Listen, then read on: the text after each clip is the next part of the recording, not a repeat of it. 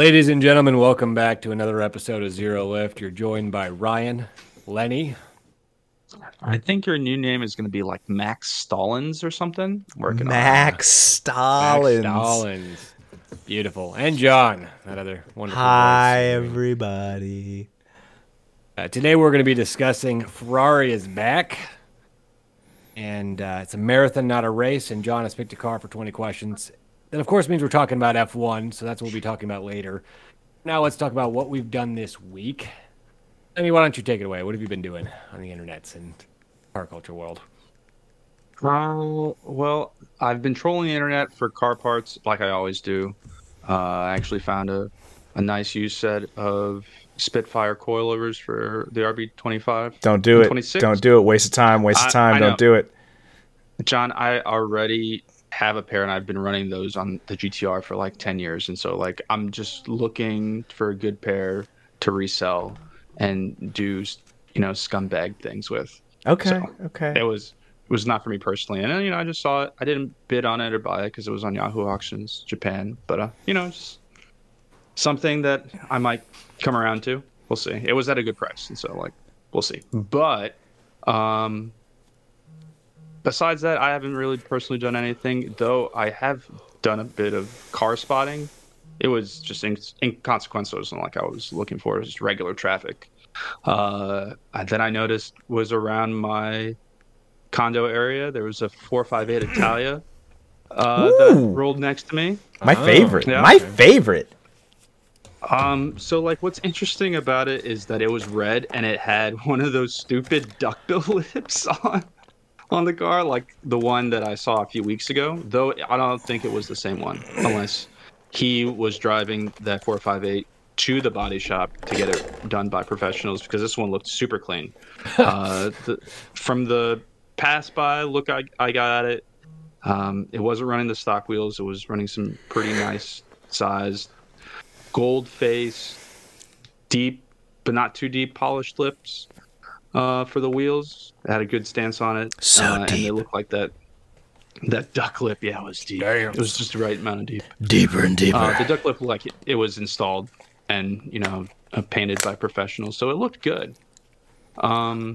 Also from there, I noticed that one of my neighbors has one of the new Mustang 5.0s, but has like a Whipple supercharger to it. It's got some other work done to it. I've seen from the suspension. I've crawled underneath the car. I hope he didn't notice that. That's what I do sometimes. What? Just crawl underneath people's cars, see what they got. Yeah, man. What? Brian O'Connor style. Hey, sometimes you just gotta do it. Okay. Apparently climbing underneath people's cars to see what they got is name of the game. I mean, I'm not stealing their catalytic converters or anything. I'm not a crackhead, Ryan. That's fair. You just want to see what they got. Just see what they're running. Show me really what you got, Playboy. That's so Other cars around my condo area that I've noticed recently is there's a white Mitsubishi Evo 10. Ooh. Though I think I haven't really gotten a good look at it. He might be a stance boy. Who knows? Oh. And also there's this dude with a red BMW M2. It's a pretty new one. It's got a bunch of carbon fiber on it. So there's some gearheads around my neighborhood, my hood. It's interesting. Something, just observation I've noticed this week. Very cool. Well, I did some car spotting as well, actually. Today I was in the vape shop and talked to my guy there, Dan, and he used to be driving a nice Infiniti and has switched to and picked up a Mini Cooper. Which, Hold on, did you say vape shop? Were you in your Subaru? no, I don't drive a Subaru. Okay. Nice. I will never. Subarus are like towards the bottom of my favorite Japanese car brands. Okay, goes Honda, Toyota, Nissan. For those wondering. Regardless, so he swapped over to a Mini Cooper and was just like, this car's cool. He's got a manual 6-speed, 3-cylinder, but it has a little small turbo. We're just talking about all the possible upgrades he's going to do to it. So it's kind of cool to talk to somebody about cars in person instead of, on the coast type of thing. So that was really a lot of fun. And then otherwise, I spent most of my week playing GT7. Yeah. Man, GT is getting bombed right now because they just put out a new patch that nerfed your credit payouts on the like races that people were farming to like get credits to buy these cars. And so because they have microtransactions, and so the gaming community as a whole is just in arms about this. Where it's just like, and they should be, because it's BS that these corporations are trying to get us to spend microtransactions to buy cars and games. Like, let me just farm for it. It's dumb. Why would you nerf something that I don't get it? And you need to tune everything up now. You got to make way more money to actually be efficient. So I don't know what they're trying to cut down on, but some kind of dumb crap there. Well, I did end up getting an FK2, which is nice. Yes, John. It's a single player game, right? No, so that's what's messed up. GT7 now requires online at all times. So the servers were down for a whole day, and all you could do is basically play arcade mode with like the cars they give you, unless you knew that you could go to time trial, and that gave you access to your garage to actually use the cars you had. But otherwise, no, the whole game, even if you want to play 2-player split screen, you have to be connected to the internet with GT7. No, I understand that, but I mean, like, the game, the campaign is single player. The campaign is for the credits, but you need to also tune and upgrade your cars to go play sport mode, which is the online mode against other people. But I'm just saying, like, who gives a shit? Why nerf it? You know what I mean? Like, Exactly. Because they want people to spend money and use microtransactions is what the general consensus of the gaming community is going for, which makes sense. But like, for example, I bought myself an FK2, which was $41,000 in game credits, but to fully tune it up to the power level needed to race where I was in the single player campaign was $170,000.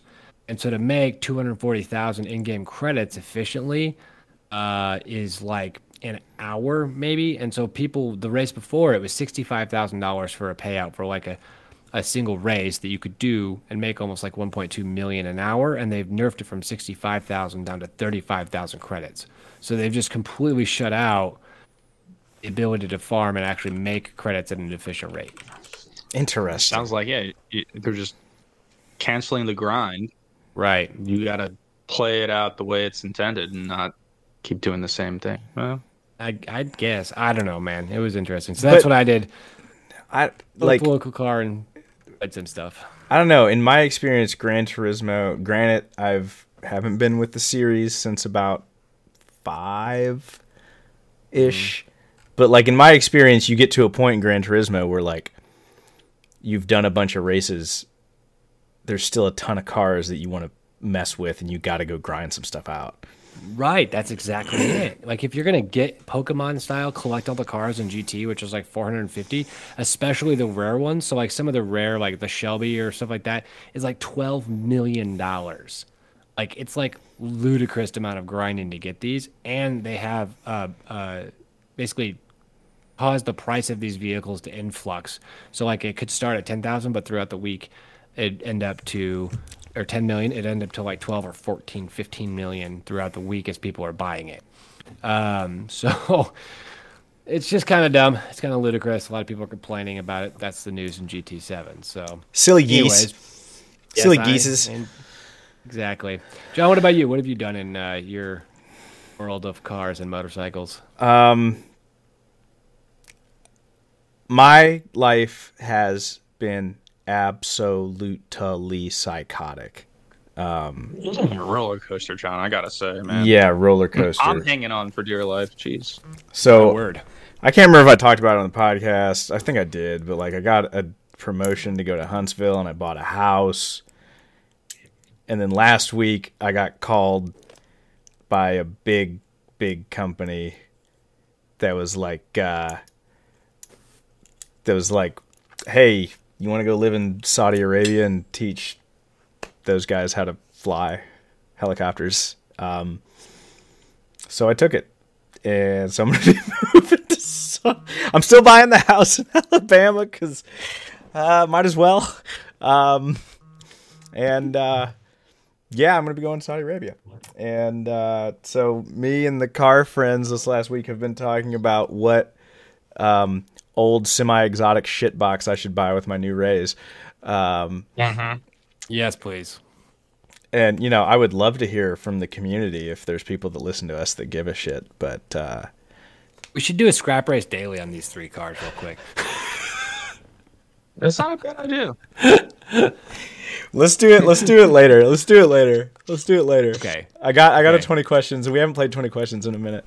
fair. But we should. You're right. We should. Right now, the one that's winning, and you know, it's one of my on my short list, but I think it's Lenny's favorite, is a Lister Jaguar XJS V12 twin supercharged Mark Do III. Do it. Yeah. Which that is one of those.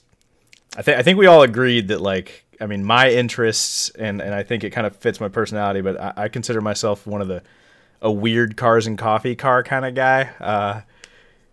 I like pulling up in stuff that you've never seen or never heard of. It's kind of my motorcycle tastes in a way.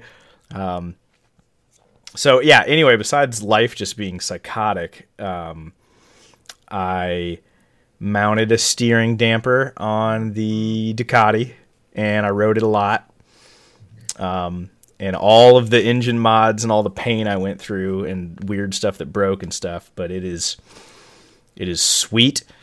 My boss has a Ducati Multistrada Pikes Peak, which is a really sweet bike, and we rode home from work today and swapped bikes, and the Pikes Peak, man, for a bike that big and heavy, has no business cornering as good as it does. It is very light steering. It just falls into corners like it's nothing. It does not feel like a bike that's as big as it is, with saddlebags and it's just comfortable as hell. I could just, it just feels like sitting on a couch.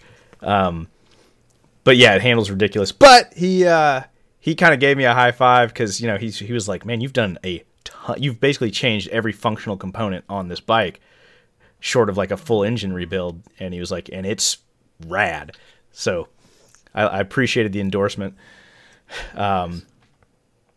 So that's oh, and then one of the oil feed, the Dash 4 hose going to my turbo on the swivel, it started leaking from the swivel. Hey. Yeah, I think maybe the ferrule that seals against the rubber hose might have got damaged or something, but like it wasn't leaking last time I drove it. And I started up to go to work one morning and it was leaking like crazy. So That's not good. Yeah, I ordered a new hose end. Hopefully, you know, I assemble my own hoses, so that's not a big deal. And for the record, every other hose in that car is watertight.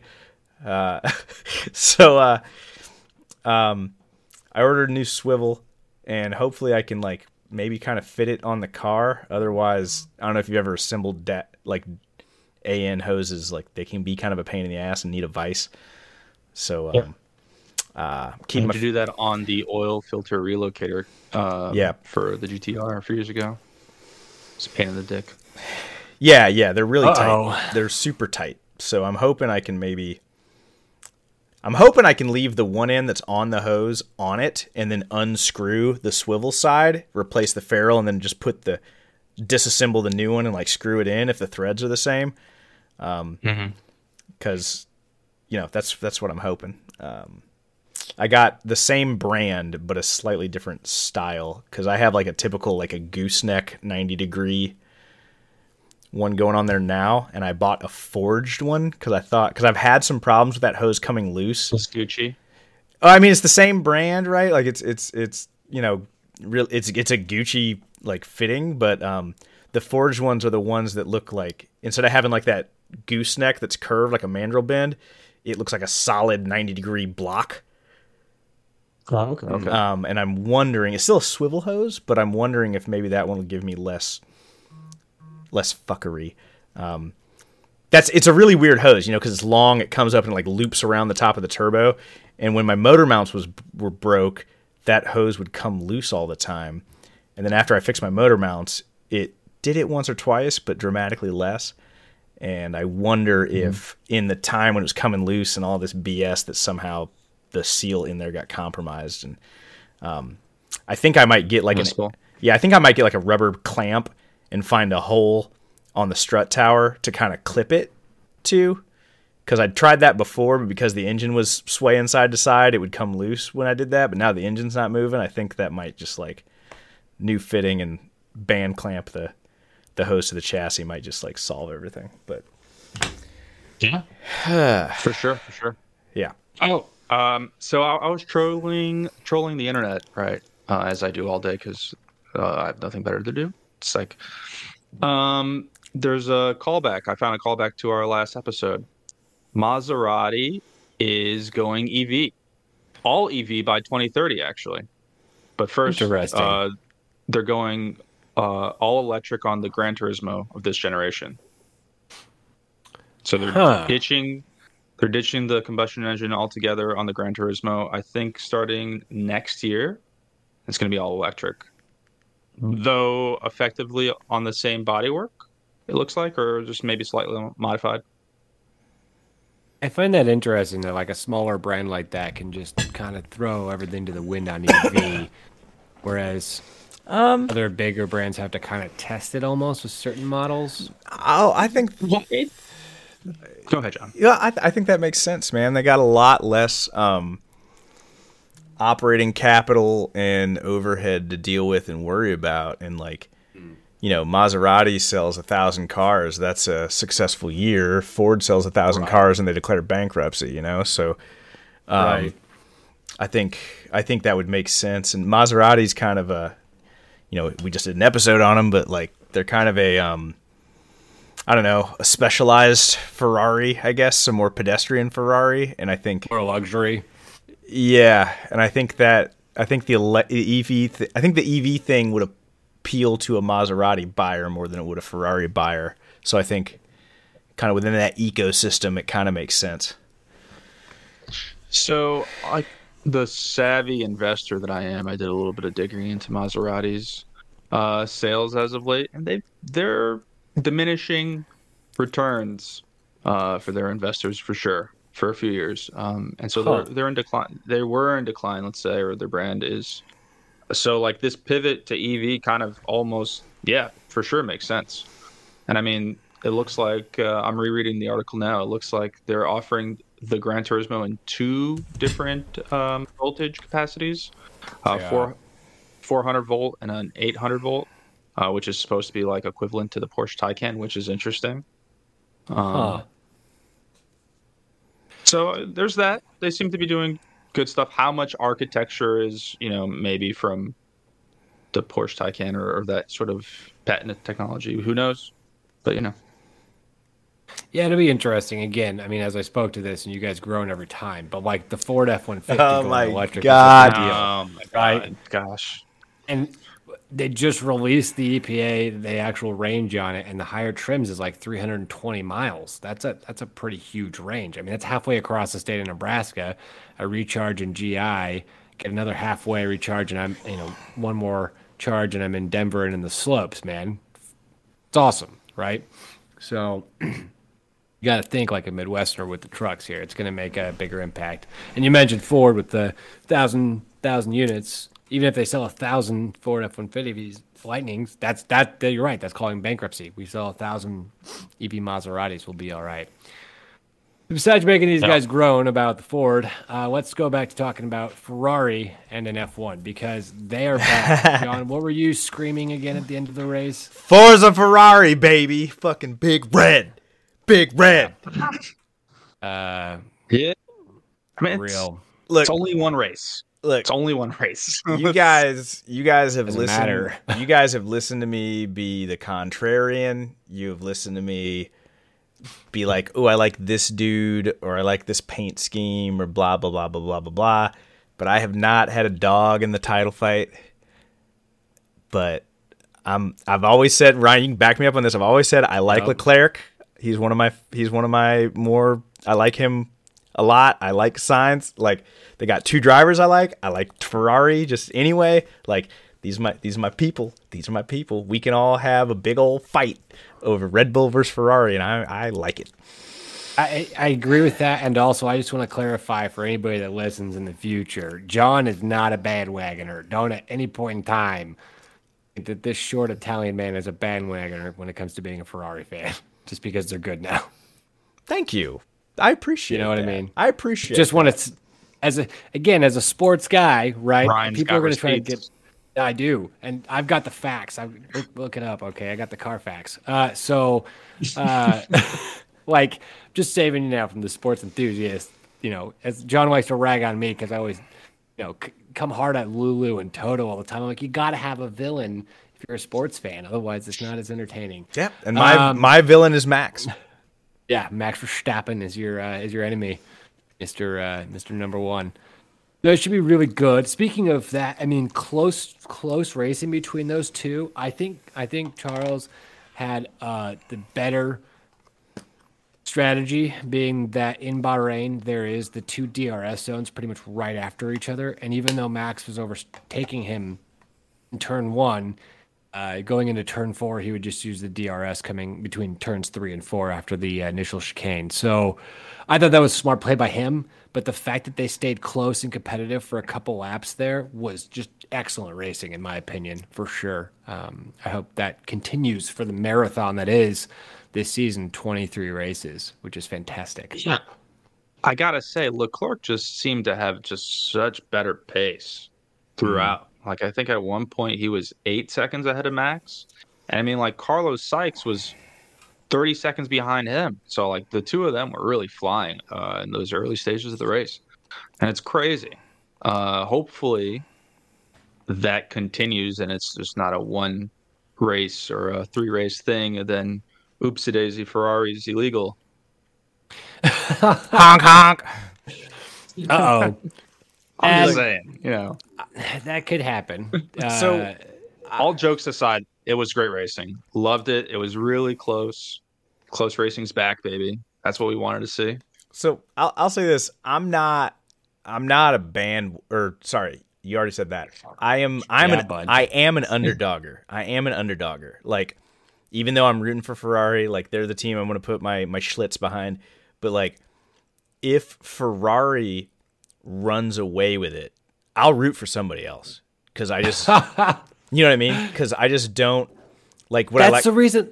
Yeah, that's why. Well, that's why I said, hey, because I have always liked Petronas Mercedes. I've always liked them, but I've been rooting against them the last couple seasons because they've won 7 times in a row. Everybody has. Yeah. So like I liked Petronas Mercedes. I'm a fan of Mercedes. They're one of my more liked car manufacturers. I've always kind of liked Lulu.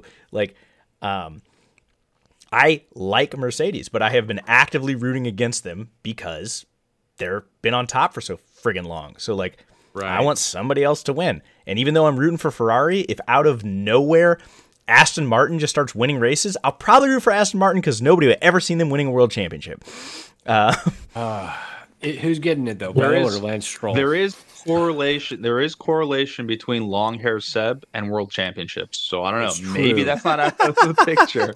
We don't know yet. He didn't race this last week. What's interesting too, though, is that Ferrari engines across the board seem to dominate. Right? We have K-Mag coming out of nowhere 10 days before this, and placing in P5. And you want to talk about underdogs? Haas, led by the great Gunnar Steiner, Bro. Fantastic. And Mick Schumacher, son to the true GOAT of F1, at P11, just shy of the points. This is a complete turnaround for them, and it's wonderful to see because that is an underdog story right there. I think they Outside scored of more Williams. points than they did.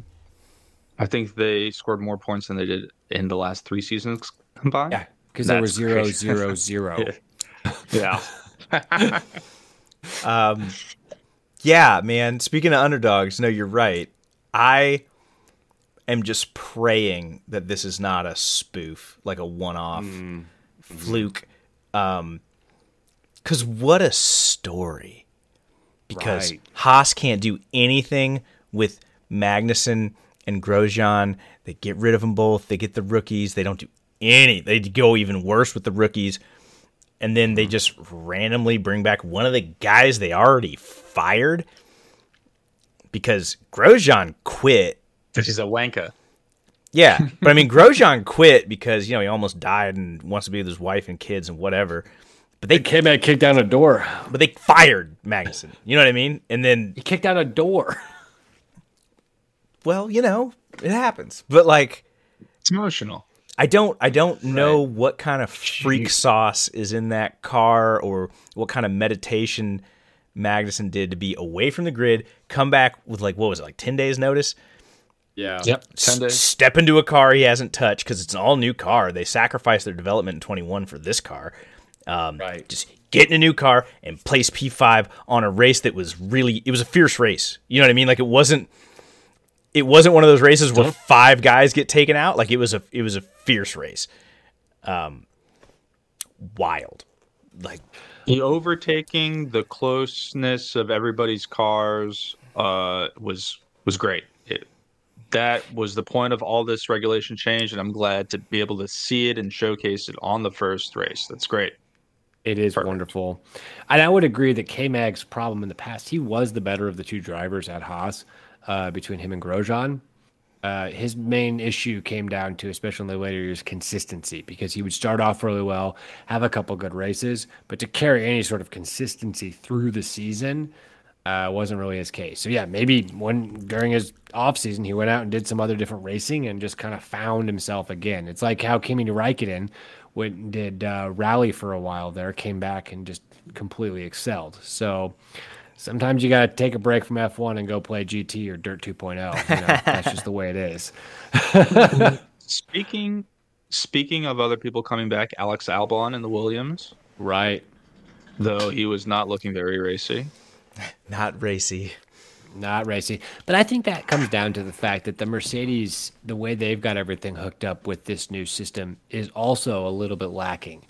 Of the 3 powertrains, Ferraris across the board, be it Ferrari, Alfa Romeo with Bottas competing with the guy who stole his seat, George Russell, and also Haas with K-Mag, are all dominating. Red Bulls across the board are also pretty powerful with Verstappen and Checo, but you had Pierre Gasly's engine failure followed by those 2's failures. Only Tsunoda came through, but did bank points for them.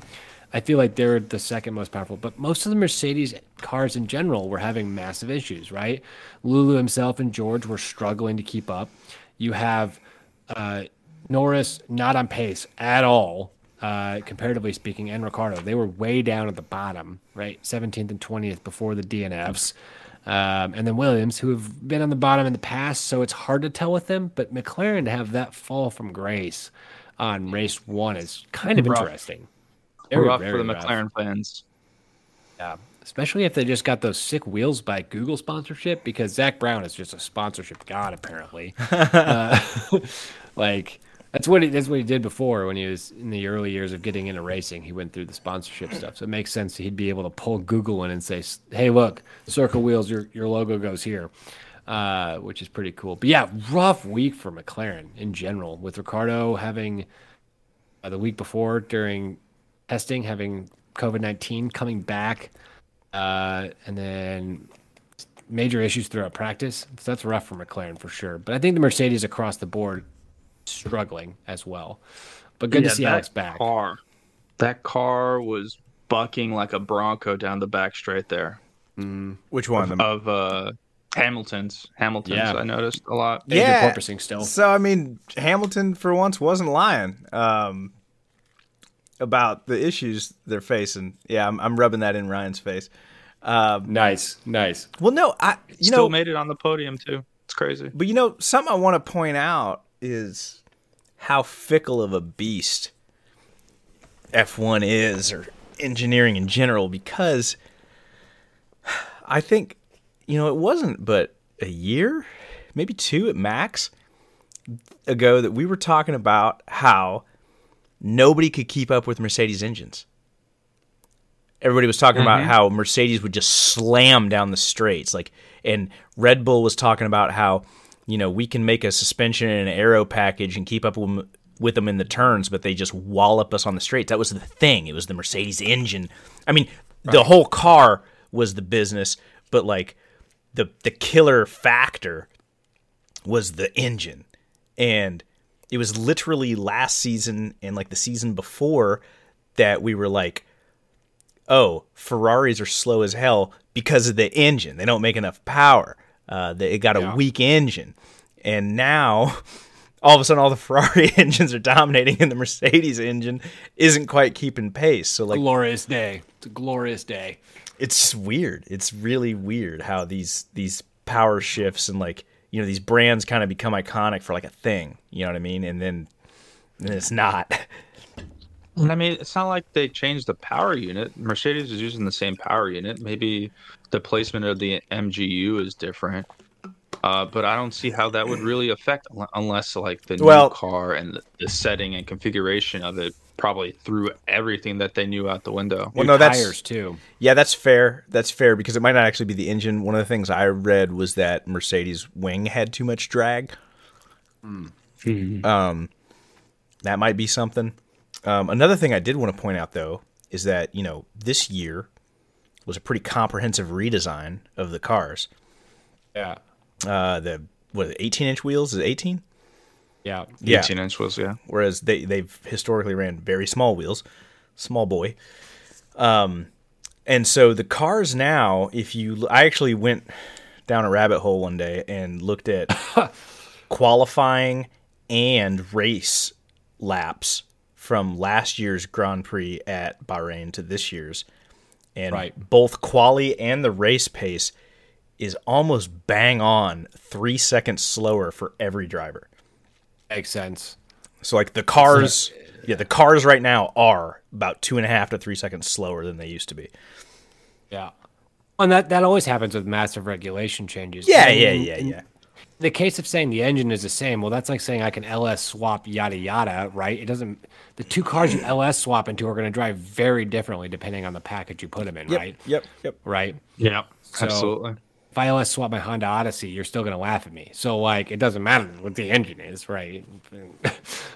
I mean, look at Lotus. Lotus built a world-beating sports car with literally a Toyota Camry engine. Right. It can be done. Lotus is amazing.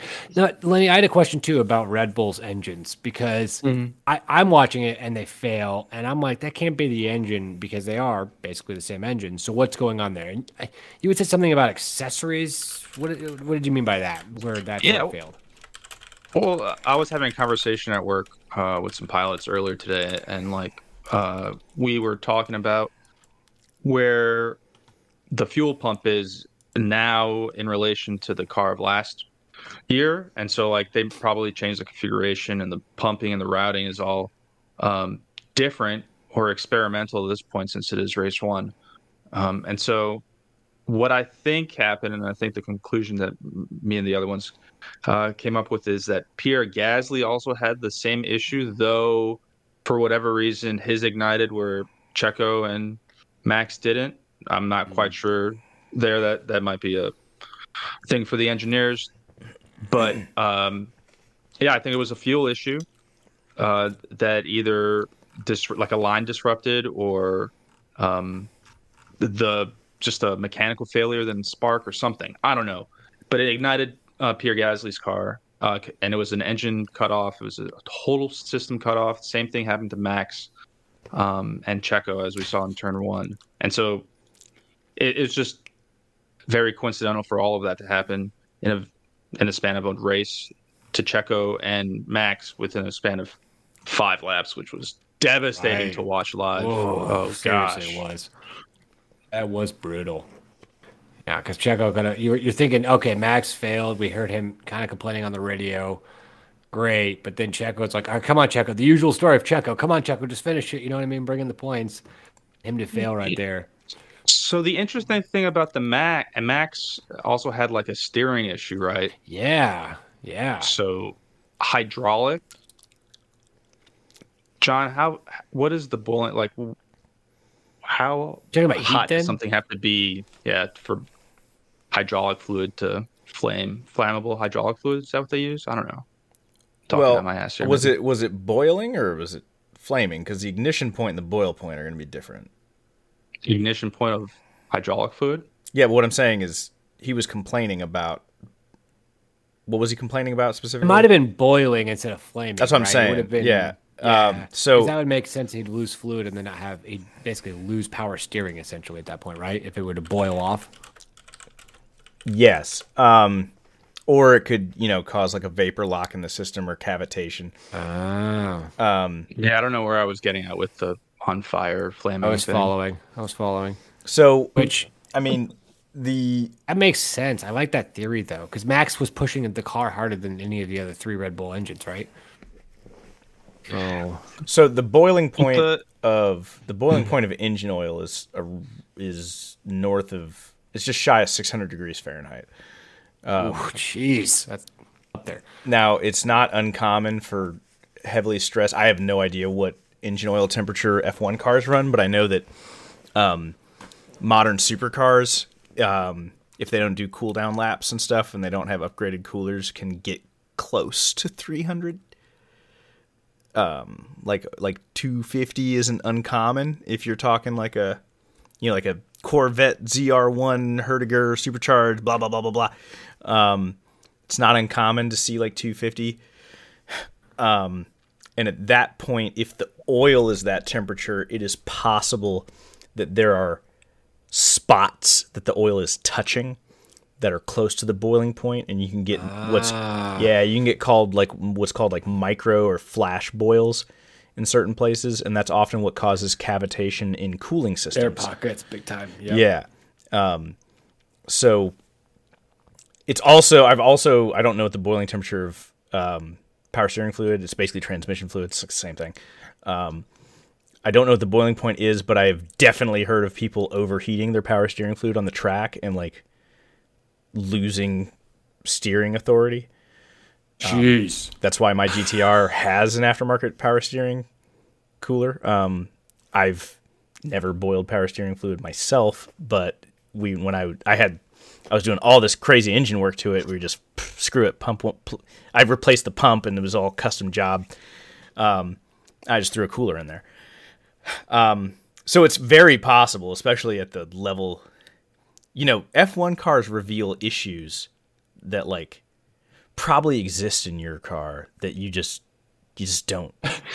You'll never hit those limits. Yeah, like Yeah. without an official investigation from Red Bull as to the fuel issue, one of the leading theories is that the new E10 fuel has never been tested in conditions as hot as Bahrain.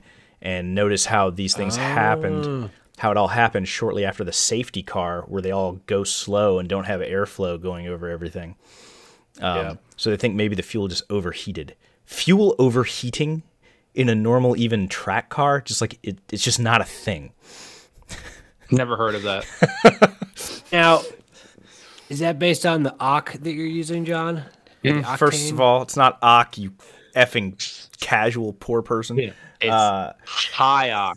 It's high OC. It's octane. High OC. It's octane, you I was trying to remember what you had Neanderthals. said, Lenny. Lenny, you said it was high OC or something. You I couldn't remember. Neanderthals. But no, Whatever Oct- triggers John is what I'm remembering. octane refers to the resistance of combustion in the gasoline, and it doesn't have anything to do with it being with like its flash or boiling. Well, I mean, I guess it could technically affect the flash point, but no. No. No, so the octane they're using isn't the issue, is what you're saying. No, it's not. Okay. It might be the composition, though, because here's the thing, man, is fuels, especially F1 fuels, there's a lot that goes into gas. Incoming soapbox. No, there is. There's a ton of stuff that goes into gas. There's a lot of additive packages and, formulations and stuff, and especially race fuel, which a lot of people in the game refer to methyl ethyl death. That's a common nickname for it, because, like, it's made of a bunch of stuff. It's got, like, methane in it and ethylene and just all kinds of weird caustic shit. Jeez. Yeah, so like one of my favorite motorcycle podcasts, Brap Talk, which, hey, if you guys are listening, Daddy wants to taste. Crap. But Brap Talk, one of their guys is a racer, and he did a thing, because he owns Asphalt and Rubber, which is like the premier online motorcycle news site. Cool. He did a series where he dynoed his bike just back to back to back to back, and all he did was change the fuel, and he was using all this like whiz bang like Chevron, Techron, blah blah blah blah blah, like their special race formulations. It's like $10 a gallon, $20 a gallon for this stuff, and he was dynoing his bike, and he made on a 70 horsepower bike, with certain fuel formulations, he was making 5 extra horsepower. That's huge. Wow. That's huge. Yeah, it's huge. And it's not octane. Huge. It's not octane either. It was just like it's the oxidation. It's how much oxygen is in the fuel, because oxygen's extremely explosive. Oxy. So how much oxy is it? Well, and so they had just this year too switched to a new fuel. Yeah, E10. It's bio-friendly, which is really sustainable and awesome. But massive amount of adjustments. This is race 1 of a marathon, right? Ferrari's out front, which is fantastic. And honestly, we have another race weekend coming up right away. Bang, bang. Double out the gate, which is fantastic. So I'm looking forward to that. We'll probably be doing another live Twitter feed again. So if you do want to listen in with us while we watch the race, you can check us out on Twitter at Zero Lift Podcast, and we'll be hosting that. So you can listen to us live, yammer on about the F1 race if you're interested in that. Find myself, Lenny, and possibly John there. And you can also follow us on Instagram, Zero Lift. Give us a like, comment, let us know about what you think about F1 this season so far. And also, real quick, John, let's do that Scrap Race Daily on your 3 cars for the listeners that we can post for them to vote on our Instagram. No. We're doing 20 questions today. We're going to do Scrap Race Daily. What are the other 2 cars, though? What are the other 2 cars, though? So they can vote, and then we'll actually do next week we'll do that for our drop. So what are the 3 cars? I'm debating if I want to keep the Aston on the list just because the other 2 are so weird. Or if I should. We need 3. No. I got it. Okay. I got it. No, I got it. Okay. Number 1, you got the Jag XJS Lister twin supercharged 7-liter. Number 2, a Lancia Stratos kit car by a company in the UK called Lister Bell, with a Lotus Evora drivetrain. So that's a supercharged Toyota 2GR FE V6 and a 6-speed. All right. Of course, with the coffin wheels. Has to have the coffin wheels.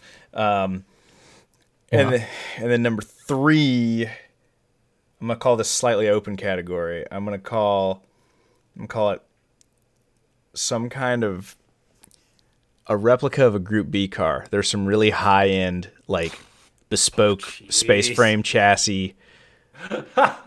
Specifically, there's one for a Ford RS200. There's one for a Lancia Delta Grale Evo. Isn't the Stratos already technically kind of Group B, John? Or did I learn nothing? There's a Metro 6R4. Well, Stratos was pre-Group B, homie. Thank you. Yeah, there's a Metro 6R4. Is there an Opel? Did Opel do Group B?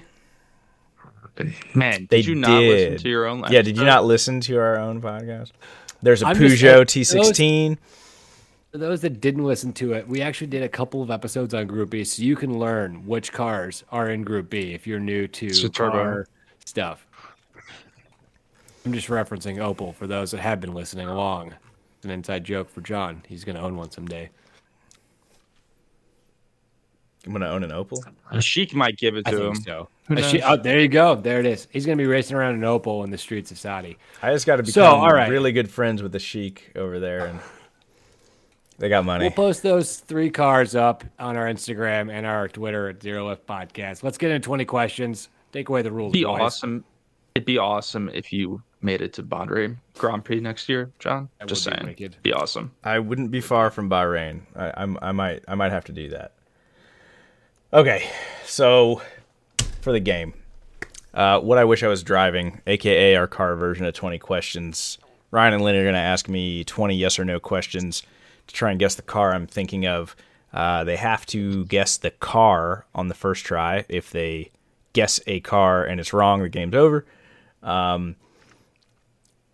And I will give you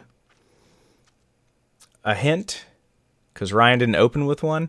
For one, not generation specific for 2, this car is actually 2 cars. This car is actually 2 cars. And I don't care which one you guess. Got it. This car is actually 2 cars. Mm-hmm. So, Is this like a... Ryan, out the gate, Yes, I'm just going to yes. let you know what this hint means. This car is in collaboration with 2 auto manufacturers. So think I was going to clarify. Toyota and Subaru. Supra, BMW, and Toyota, right? Well, no, more directly, I was thinking Oh. Toyota and Subaru with the 86 and the BRZ. Okay, so that's same deal. Yeah. So, yep, okay. They're the same car, essentially the same car, different name. Gotcha. Okay. That's what I figured he was referencing to, so good to know. Well, do we start in Japan then? John, is this European? European, no. This is annoying because if the car is 2, if it's from, they've got to be from the same area or we're screwed. John, is this car a Toyota? Toyota, no. Oh, that takes that out of the question. Win right out of them sales. All right, so is this car American? American, yes. John, is this car naturally aspirated? Yes. Oh, of course it is. Is it a V8? V8, yes. Is it rear-wheel drive? Rear-wheel drive, yes. Lenny's on a streak. Wow, Lenny, you're naming sports cars in America, bro. Good job. Come on, I just dude. wanted to narrow it down, you know? God, I guess. Make sure it's not a friggin' one-off, I suppose. Oh, we know it's American race car now. This is every car ever made in America. Right, Jeez. exactly. Every car in America, guys, we know it's one of those. I've hit you guys with some American cars that weren't V8s. That's what I'm saying. He's Oh. narrowed it down to make sure it's not one of your goofy one-off things you'd show up to Cars and Coffee with Whoa. and be like, hey, guys, That's check true. out my cool car. Pretty much every car I've guessed for this game has been a Cars and Coffee car. John, was this car also sold in Australia? Australia. Interesting poll there, bud. If you need me to clarify more, I can. However, I'm going to say Okay. this. Maybe, I don't know. It's not particularly noteworthy for the Australian market. Is that good enough, or do you need me to internet this? No, that's fine. Okay. That's fine. Money's over here just pulling up. Not too many American cars that I know of are 2 cars, but 1 car. Well, this is me you're talking about. Is it possible I picked a car you don't know of? It's very possible. John, is this a Ford? Ford, no. That's what I was about to ask. So, Does this have two doors? 2 doors, yes. Does it have a hatch? No, it's not a hatchback. Okay. That's 10.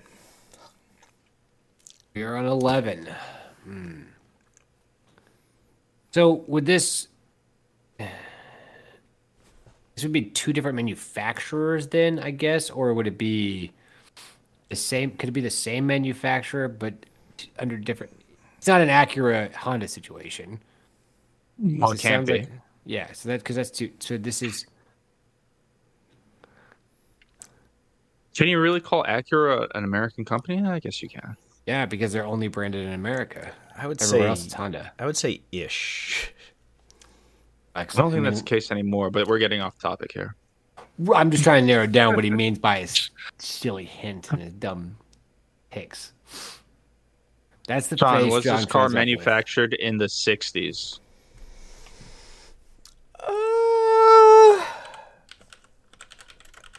Hold on. There's 2 answers there, because if he doesn't know it went back that far, it's Yeah. got to be a new car.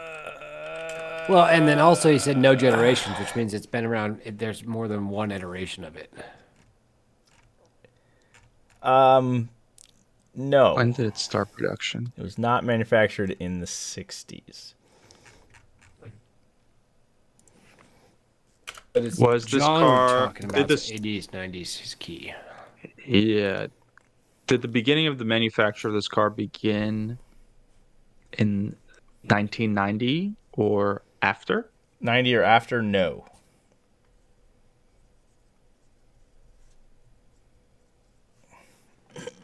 So it's 89 and before, but not Okay. before. Wasn't the last 70. American car I picked some sort of like Pontiac, Firebird, Garbo, weird car thing? Cadillac Seville or something. He I picked did some not of one pick of a those. Cadillac Seville. No, was it a Pontiac? It was what? It was one of those type of cars though. It was like the goofy looking like big old American style car. Big old American. So it A was Firebird? Well, I don't remember what we picked before, but you know what I'm saying? It was after the like Ford versus Ferrari era when American cars got all like huge and like redonkulous, like Hot Wheelsy. You mean the muscle car era? You casual? I'm the casual that keeps it interesting for the fans. You're welcome. So Hold on. John, was this car ever optioned in Targa as a Targa top? Okay, so a couple manufacturers have used that term differently. When you say Targa top, do you mean where like the center hard roof clips out? Yes. No.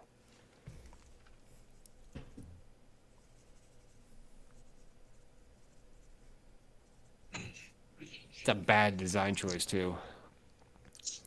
And I also kind of burned that question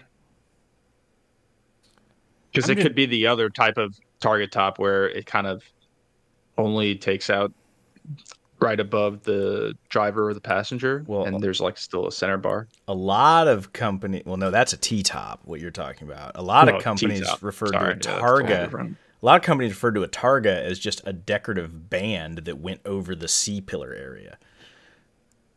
Like in the RX-7 Targa. The RX-7 Targa. It was just a chrome band that went over the top of the car like a halo. Fun fact. All right, what do we think, Lenny? Brainstorm with me. What are we thinking here? It's a naturally aspirated V8 with rear-wheel drive. It's got two doors. Doesn't have a Target top.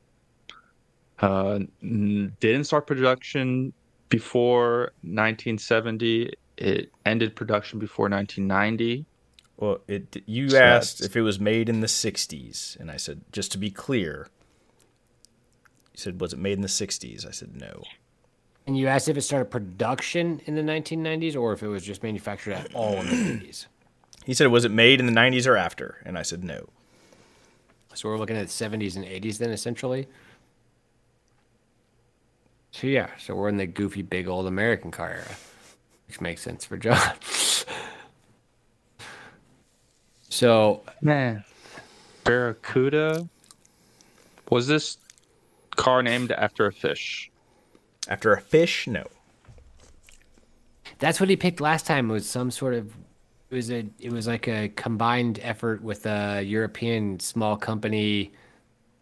What did he pick? You talking about the Pantera? That's what you picked. Yeah, because it's banned. There we go. Thank you. Yeah. You picked the Pantera last time. Those cars are such huge pieces of shit, but so cool. I want one so bad. Yeah. It's like a DeLorean or something like that, you know? Like, Except Panteras are fast. right. Don, is this a Chevy? Is it a Chevy? No. Is it a Dodge? Is it a Dodge? It could be. Oh, jeez. What the hell? Could be? What type of answer is that? That is one Don, of the if I valid was at a options. rave- Okay, one of the John, valid if I was options at a- is a Dodge. What was that? Jonas, if I was at a rave in the late 90s, early 2000s, would there be a bunch of these around as lights?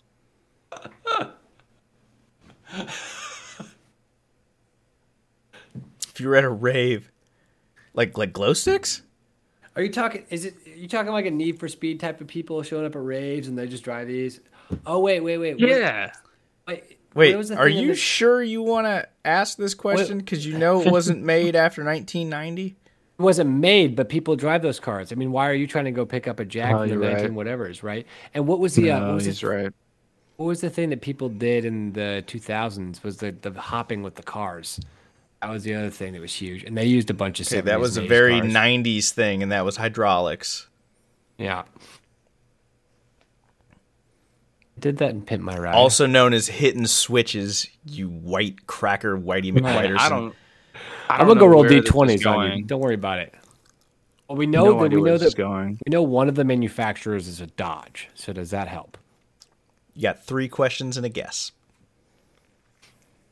Totally burned all of our questions. We know Yeah, nothing we about this narrowed it car. down that it's an American car, and then asked a bunch of questions to make sure it wasn't a one-off goofy American car because it's John. Ryan just watched a Super Bowl halftime show with Snoop Dogg and Dre, and he's like, "What's that thing where the Or cars that's a bounce?" V8 rear-wheel drive. Dodge is one of them. So who's the other company be. that Dodge would work with? He said, "I take could be as that's one of the manufacturers." Yeah. It's too. There's our hint halfway through. No, what John says. I'm gonna give you a hint. Interesting. Yeah. You know what? I'll really- give you a hint. I'll give you a hint. Okay. Of these 2 cars, one of them lives on to the current day. Oh, these two. Okay. What does Dodge make? That's a coupe. That's a V8 currently to this day.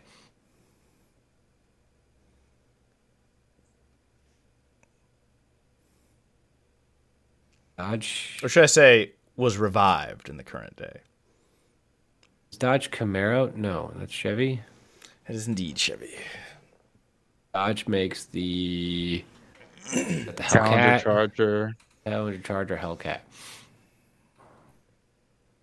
Man. type of stuff. Those are Revive- supercharged though. Those are Dart? supercharged. Hell, it's a Dart. Dart? The Dodge Dart. They just revived it a few years ago too. It used to be a car Okay. in like the 70s. It was like a little Econo shitbox. John loves Econo He shitboxes. loves Econo shit boxes. What? Just loves It's one them. that Dodge made. Yeah. Just so Did they stuff a V8? Didn't they? And I think they stuffed a V8 in it back in the day. Well, they Might had have. to have. It's the car. so it's an Econo But- shit box that has a V8 in it. That sounds like something John would. Yeah, but really that's like good- only half the equation, right? right. What's the other half then? I just want to take an aside and say that you guys need to do some serious research into muscle cardom. All right. The questions you are asking right now tell me you know nothing about muscle cars. Right. Why would I care Yeah. about muscle cars? You're talking to a Because guy who loves it's- Hondas and a guy who wants to drive his I'm a little Skyline. It's- embarrassed, eventually. like a- Debatably the greatest period of American car history. All right, folks, you hear to hear. We're going to be doing an episode soon here. John's going to get on a soapbox and tell us about the Funny greatest cars. muscle cars and the greatest era of American cars. Don't get me wrong, I shit on muscle cars all the time. They were actually pieces of shit by doing like it. today's standards, but like it is a very important part, All right. and there's some undeniable cool Should stuff. we just have John tell us this car? Because I don't think we're getting there. And John clearly needs to have an episode. I'm saying in the next 1 or Yeah, 2 weeks. I You- could you wave. guys are I gonna could wave see- my white flag here. I'm I really saying- don't know the other side of this, but I'm Alright. pretty sure it's the Dodge Dart. I'm going to either call John out either 1 or 2 weeks from now to do an episode on muscle cars because clearly we are uneducated. I would with have that. I would need to wrap wave my my head flag. around that. All right, white flag's going up. So the 2 cars you could have guessed are, because they are the same car, Okay. the Plymouth Duster or the Dodge Demon. Oh, wow. Duster. See, I wasn't saying Plymouth, but I was saying something like that. What Pontiac? See, I knew it was another Plymouth. It was close. So, and when you guys said right, Joe. Dart, it made me laugh because the Demon was technically a performance package of the Dodge Dart. Because back in the day, all those muscle cars basically rode on the same damn chassis, and they rebranded it 50 times. So the Dart was a big ass land boat that only came in the base model with an inline six, and otherwise had a plethora of massive V8s in it. And then they made a 2-door shorty coupe of it, called it the Demon, and it was a slightly faster version of the Plymouth Duster. That's the Dodge Demon. Yep. And so they revived the Demon name today because they had the Challenger, and then they made the Challenger Hellcat. Where they got the Hellcat name from, I have no idea. And then they were like, oh, this weird one-off 700 horsepower thing isn't fast enough. So then they made a weird version of the Hellcat, and they decided to bring back the Demon, which was an interesting decision because the Duster and the Demon were on the lower echelon of the Mopar muscle car. They were kind of pony cars. Like some hardcore muscle car guys wouldn't even call them muscle cars because they were 2-door, they were kind of short, they're kind of small, and they didn't have the big engines. They're like the CrossFit of muscle cars. Yeah, they're kind of the CrossFit. Really which they're some of my favorite platforms just because they are kind of the I would consider them the Stradale. Like if you shoehorned a big ass Hemi or 440 into one of those because they're a lot lighter and like a big ass Challenger or Barracuda, they're pretty potent. Well, that's pretty awesome. I like it. Well, John Uvskudos, hopefully we see that soapbox coming soon to learn more about American muscle cars. We will be watching, again, the F1 race coming up this weekend. You can catch us on Twitter for our live chat on that at Zero Left Podcast. Also, make sure to tell us which one of John's car choices are absolutely the worst choice for him to make. And, by vote, we will get him to buy that car. You putting that on the poll up there? Yeah, put a poll up there. See which car would John buy, and whatever you guys pick, I'm sure John will buy for the fans. So you can do that also at Zero Left Podcast. So appreciate you guys coming, and I've been here with myself, Ryan, Lenny, Adios. and John. Shukran. Keep it pinned. We'll see you next time.